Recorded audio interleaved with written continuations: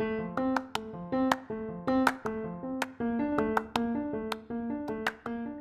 are listening to Challenge to Lead, 5-minute thought nuggets to inspire you to be better.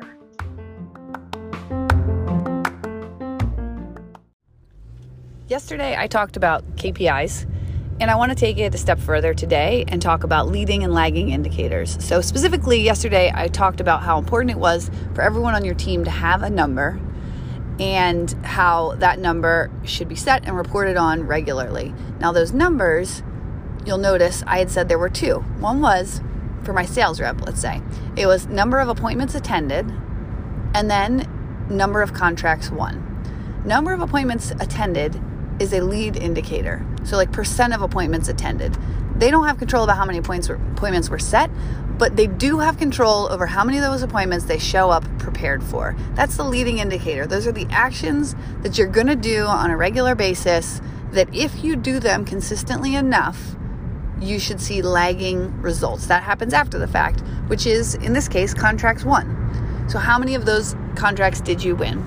And that's the lag indicator. And that's really where my revenue comes from. But I can't see my revenue until I have established the revenue generating activities that will lead to that. In this case, it is going on appointments. And that's the sales job, is number of screenings attended. If you have clients that you're working with, your marketing team's job is to set those up, and then that becomes their lag metric. Their lead metric is number of leads in the door, which is something they have a lot of control over. You can just ramp up marketing dollars. And then the lag metric is how many of those actually get to qualified sales candidates. I've heard better terms for that, but we'll go with qualified sales candidates. So for each of your players, you do need to be looking at not just one KPI, but two. One is the lead and one is the lag. The lead one is really the one that they should be reporting on every week because that's the one that they're taking direct action on. And that might be percent live answer for my lead intakes. It was percent live answer.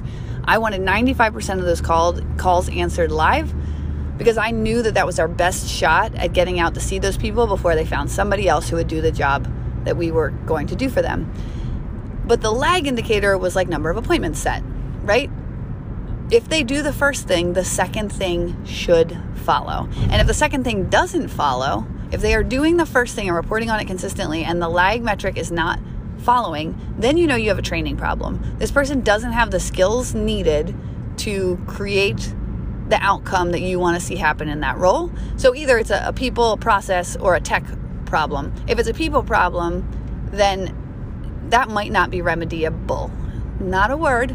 But that might not be fixable, right? You have to identify if it's a people problem. If it's a process problem, like training or how it gets done, that you can fix. And that'll show up in that middle area between the lead and the lag. That's it for today. Really spend some time, if you're running a business, thinking about the people on your team, even yourself. What are the activities that need to get done that if you do them consistently, day over day, week over week, you should get the lag results that you want to see. That's it. Have a great day.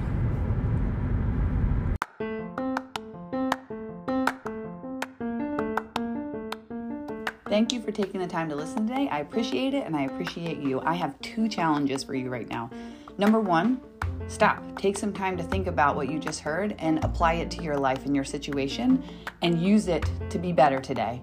2, I have a goal to get to 100 more subscribers, so if you got something out of this and would share it, I would greatly appreciate that. Have a great day.